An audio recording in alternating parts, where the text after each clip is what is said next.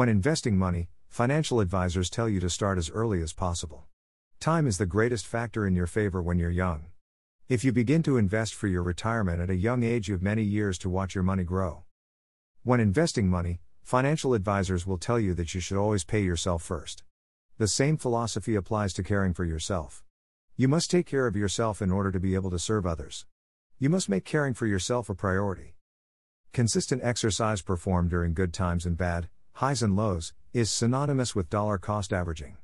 Your health benefits will grow and accumulate over time. Dividends such as improved mood, overall health, energy, and efficiency will be paid back to you throughout your life.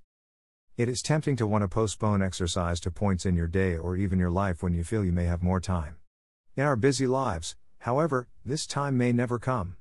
If you wait until you feel like you have extra time to invest in your health, or extra money to invest in retirement, it may never materialize. You must pay yourself the time or money off the top.